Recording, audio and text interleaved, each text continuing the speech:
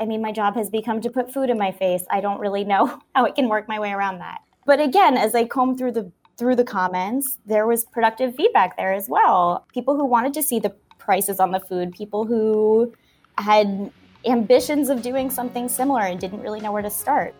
At a very basic level, a journalist's job is to inform your audience. If you can be informative and entertaining and fun, people are going to want to hear what you have to say. I'm Michael O'Connell. This is It's All Journalism.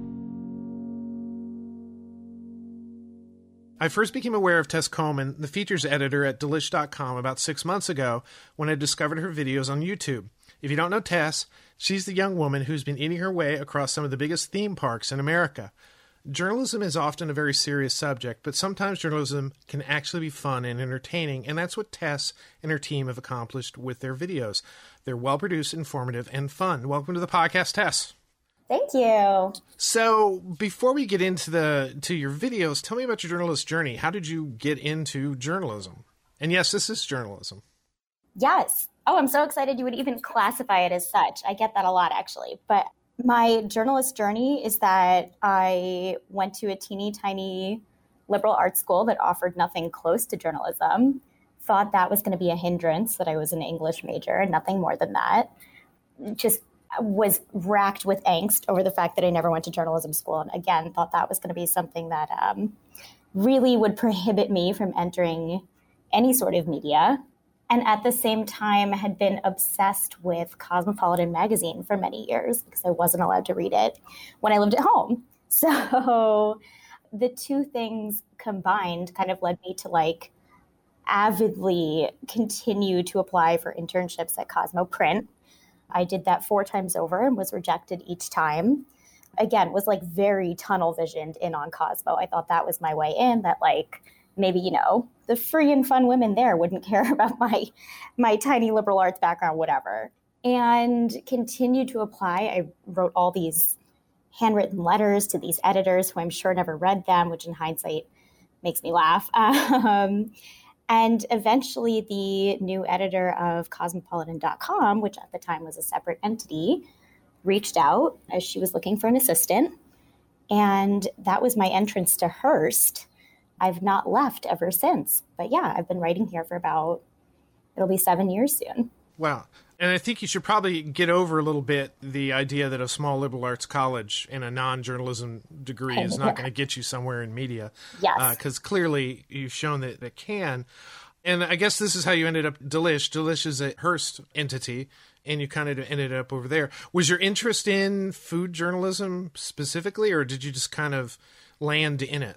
So the first 4 years of my life, I'd been told over and over that I needed to classify myself into some sort of beat. I took a stab at news, at hard reporting. I fell under the umbrella of lifestyle for a while, which at Cosmo was sex and relationships and health and beauty and all of it. Really, my byline has been everywhere, but I've always loved food. I've always loved it. And Delish had actually tried to poach me a few times over from under Cosmo. And finally, a time had come where there was only so much I could do at that brand. And as much as it broke my heart to do it, I saw an opportunity at Delish. I kind of sneakily threw my name in the ring, and I ended up here. It was a pretty seamless transition, actually, but there certainly was a learning curve from writing about everything to writing about food specifically. So what is particularly the challenge about writing about food? It's subjective. You can say whatever you want to say about food, and people can disagree with you, which of course that's the beauty of everything ever, is that we all have our own opinions. But I can write about how I think a Dole Whip tastes, and that will upset people very much. And it also, there are certain facets to food that some people are very interested in and others that people don't care about at all. And our demographic is entirely split, which I find to be fascinating. Now my primary concern is for a YouTube audience who's my age and much younger. Whereas on a more immediate basis, I'm writing for women in their 30s and 40s and 50s, and that dichotomy, they're not really interested in the same kind of thing. So hence my my little foray into theme parks. In the daytime and in my spare time, I'm sitting at a desk wondering what's interesting, essentially, to moms in the world of food. So how did Iconic Eats come about? I mean, it is kind of in one way, kind of an odd idea, but it's also kind of a brilliant idea because people don't always think about food when they go to theme parks, but, for some people, it's part of the experience. Yeah, absolutely. So to be perfectly transparent, I had pitched this series as an entirely different iteration. Again, stemming of like my love of food and just wanting to eat all the time and be an authority, someone who you could trust to take recommendations from on food. I had pitched it as the best beignets in New Orleans, the best deep dish pizza in Chicago, times a million. There's endless possibilities for what you could do there. And we did a cheeseburger video in New York City. And it happenstance is that like the mandate from Hearst is that YouTube is a priority now and let's throw things at the wall and see what works. And it did work, but it was a very slow burn. So we kind of walked away from the idea for a while. I was sent on a press trip to Disney, not something I was super excited about at the time. And myself and Chelsea, who is our shooter and director, were just kind of like, we had a spare afternoon. We were like, what if we try it at a theme park? And with the cooperation of the production team, who happened to be very inflexible at Disney in particular, God bless their hearts, we ate our way through Disneyland, put it on YouTube, and it blew up so fast. And we realized maybe we had done something that worked. What surprised you about that? Just the speed of it, the amount of people who were watching it? Both. It spiked so quickly. People were watching it all the way through, which was practically unheard of, not only on our channels, but Hearst-wide, industry-wide. It really was shocking. It was working on Facebook as well, even though it wasn't intended for that medium. I don't know. It was a bit sassier than we intended it to be. So I was a little concerned that would turn people off, but instead they kind of responded to it. And again, there was a million iterations for it. We could do it. I mean, we are doing it 10, 20 times over, and it's still working. So all of it was kind of surprising. No one really expected that it would live on its own like this. So let me read a few statistics here. Iconic Eats is Delish's all-time most successful long-form video series. It has 60 million minutes watched on YouTube with a 75% retention rate, which is pretty impressive. I mean, you talked a little bit about the sassiness. What is it that seems to be so appealing to people? If you knew the secret. I mean, it depends who you ask. Some people don't find it to be appealing at all, but they will continue to watch it all the way through. And I suspect those people are nostalgic all the time. There's something about the draw of a theme park that will tempt them to watch it all the way through, regardless of if they think my voice sounds like nails on a chalkboard. This is something I'm thinking about a lot, and we're adjusting as we go. But I mean, I also think there's an element of gluttony to it all that people are enjoying. I mean, something I get a lot is that you see all these food challenge shows where men are eating their way through things, and that I guess is appealing in some way, shape, or form. It's not for me. But then people don't see a lot of women in the space. Like, that's my broad answer. But I've gotten that more than I thought I would. Do you like the food that you're eating, generally? Oh, God. Okay. Yes. In moderation. I wish I could take one bite of everything and walk away from it. And that's a question I get a lot, is how much of the food are you actually eating? I'm eating a lot of it, partially because that's a shtick now and because people are enjoying watching me just become progressively iller as the video goes on. Yes, I generally like the food. I also like to think that you can look into my eyes and see that I don't like some of it. I do have PR and production crews standing very close to me as I'm talking about these foods. So I try and choose my words carefully. So I would imagine is can be a challenge sometimes when you've already eaten a lot of stuff and it's hot and you probably, maybe this isn't your most favorite food that you're taking part on. Being able to sort of think on your feet is a skill I imagine that you've either had before or you've acquired. It certainly was an acquired skill.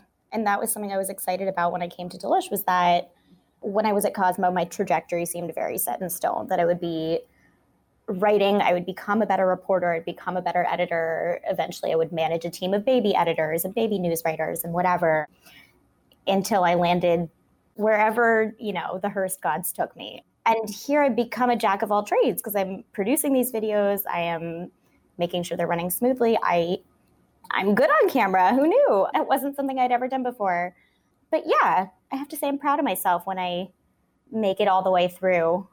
And again, there is part of it that, is very cyclical, that that I'm going to start strong and I'm going to end not so strong. But yeah, there's an element of traumatization of it all. You reach a sort of purgatory where you're suddenly, when will this food end? And because of your personality, this is just my interpretation of it, you seem to engender a degree of, the audience is there for you, I guess. What is the reaction that you're getting? I mean, YouTube commenters can be pretty rough. What has been the sort of feedback you've been getting? So after the Disneyland video, I came back to the office and said I was never going to do it again. That was before I hit the internet and I knew what it would become. Once it hit the internet and people were so terribly mean to me, I also said I was never going to do it again. But as I obsessively scrolled through the comments, I did find these gems in there. So, again, people hate the things about me that I cannot change. They do not like my voice. They do not like my nose. They do not like what I wear when I go to these shoots. There's plenty of anti-Semitic things that I report to YouTube. I see that more often than anyone should ever have to. A lot of over-sexualization of what I am doing there. I mean, my job has become to put food in my face. I don't really know how I can work my way around that. But again, as I comb through the comments, there was productive feedback there as well. People who wanted to see the prices on the food, people who had ambitions of doing something similar and didn't really know where to start. So at the end of the day, I realized we were providing some kind of service, even if it was a silly service or an inane service. And that's kind of why I'm excited to hear you call it journalism, because there is, at the end of the day, there is something there that people are there's a takeaway. You're walking away, you know how you're attacking your next trip.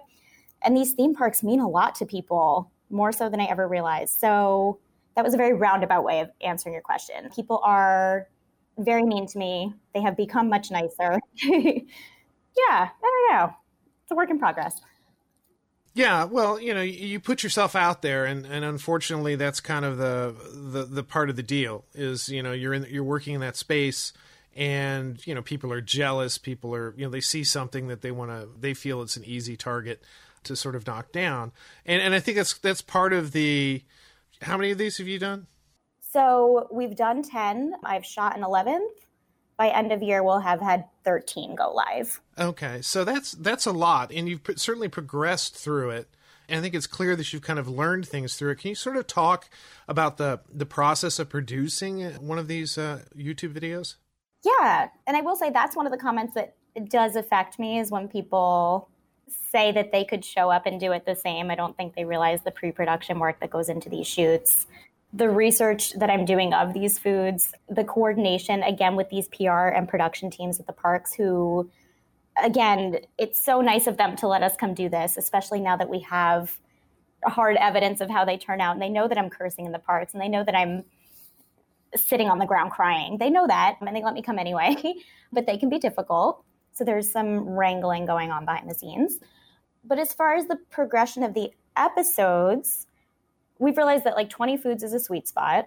It's just enough to make me feel ill while allowing people a full day's worth of content. They can take their way through the parks and kind of follow the map of what we're doing. The map was an addition. We added prices because that was something people were asking about, rightly so. I've added a written component to each one of these videos. I do a comprehensive guide that lives on the site permanently. And that's for people who say that I don't talk about what the food actually tastes like enough. Again, fair enough. I am spewing this stuff on the spot, so I don't always get into it as much as I possibly could. But that guide is there for those who need it. I'm trying to think of how it's changed since day one. I mean, it's also pretty wild because this has really happened over the course of 6 or 7 months. So we continue to adjust as we go. So what's the process? Do you pick a park, you assemble a list of foods that they have and decide, okay, these are the ones we're going to hit. This is kind of the trail we're going to take. And then it's just you and your camera woman, or are there a larger team these days? Firstly, we don't go to a park if we haven't vetted the search volume around it on YouTube. Yeah, there was, I mean, people ask about an international season. I would love to do such a thing. The search volume around Tokyo Disney is far less than the search volume around Magic Kingdom, which is where we just came back from. So in order to send one of your, very few editors, your primary camera woman out of the office for days at a time, because we shoot other stuff while we're there, we're reporting on other things, which again, not as many people are reading or seeing as these, but it's a week's commitment. There's a lot of effort in the post-production. Anyway, that's all to say, we see how many people are searching for it per month on YouTube. We kind of lay out our plan for the next few months. We did coordinate with YouTube on the Horror Nights episode, this forthcoming Christmas episode, because that was something they had asked for. I reach out to the parks, generally PR. I tell them what we're trying to do. I throw some stats at them now that our stats are very exciting. And I ask them to curate a list of foods they're excited about, and I throw at them foods I have seen that I'm excited about.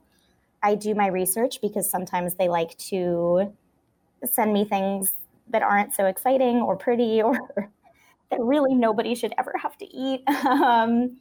And we kind of work our way through a schedule. The schedules end up being very rigid. We start shooting early. We are rolling nonstop until we wrap. That's another question I get a lot, that people think we're breaking and we're splitting it up into a few days. We're not. And yeah, it's myself and Chelsea. Again, we're typically not allowed to roam the parks without some representation from Disney, Universal, whomever. Some parks provide us with a very large, traffic control crew. That's the primary concern for them. There's almost always someone there from operations to make sure the food is as beautiful as possible. Yeah, and we just kind of hop right into it. There's no script to follow or anything like that. Yeah, I'm glad you mentioned the Halloween one. I thought that was I don't want to say a sameness, there's a similarity of your approach in most of the ones you do, but that Halloween one seemed a little bit more different, yes. I guess.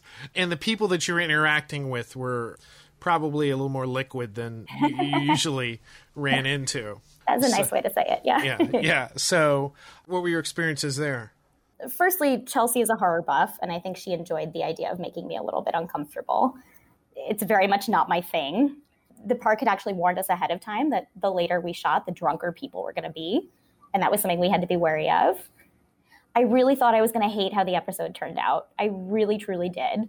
In my mind, I looked back at it. I was like, there was almost no critiquing of the food. I said nothing of substance. And that was, again, because I was on the fly and I was anxious. And I really try and hone in on whatever service I can provide.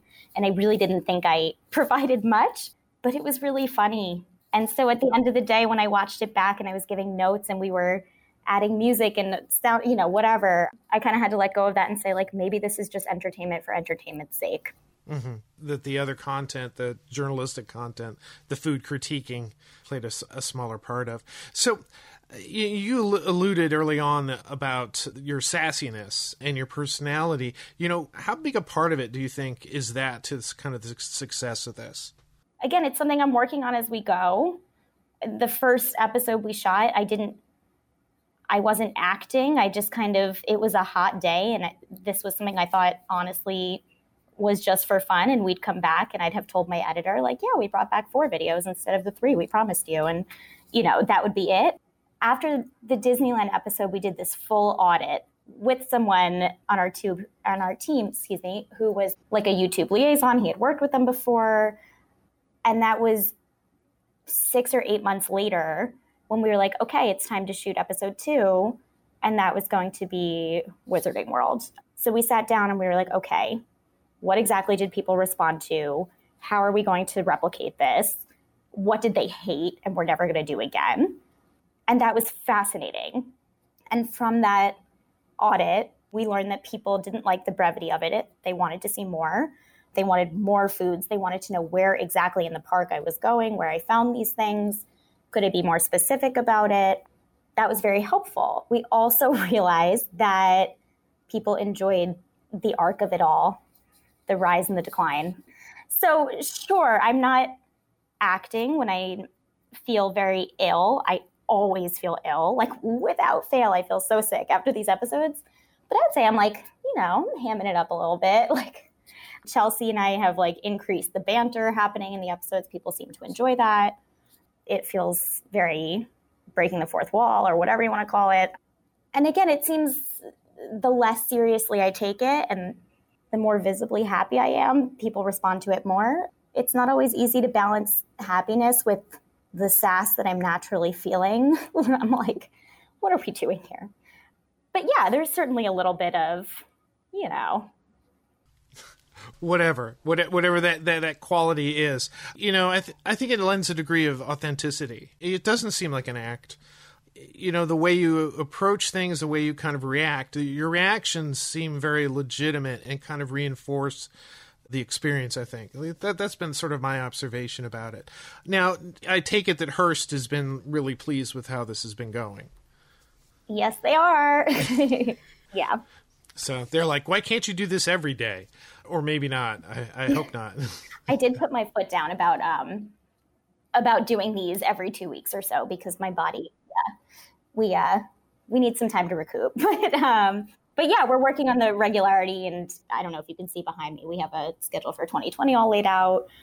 Yeah, so ideally it'll be 2 episodes a month, and we'll shoot a few in bulk and just kind of give me some time to digest. To recover. So you've had success on YouTube. What advice would you give to somebody who was looking to, they wanted to get in the space? A lot of publications are they see the numbers you can get, the traffic you can generate by having something successful on YouTube. What would you recommend to somebody who's like been given this mandate or wants to step forward into this arena? What would you say to them?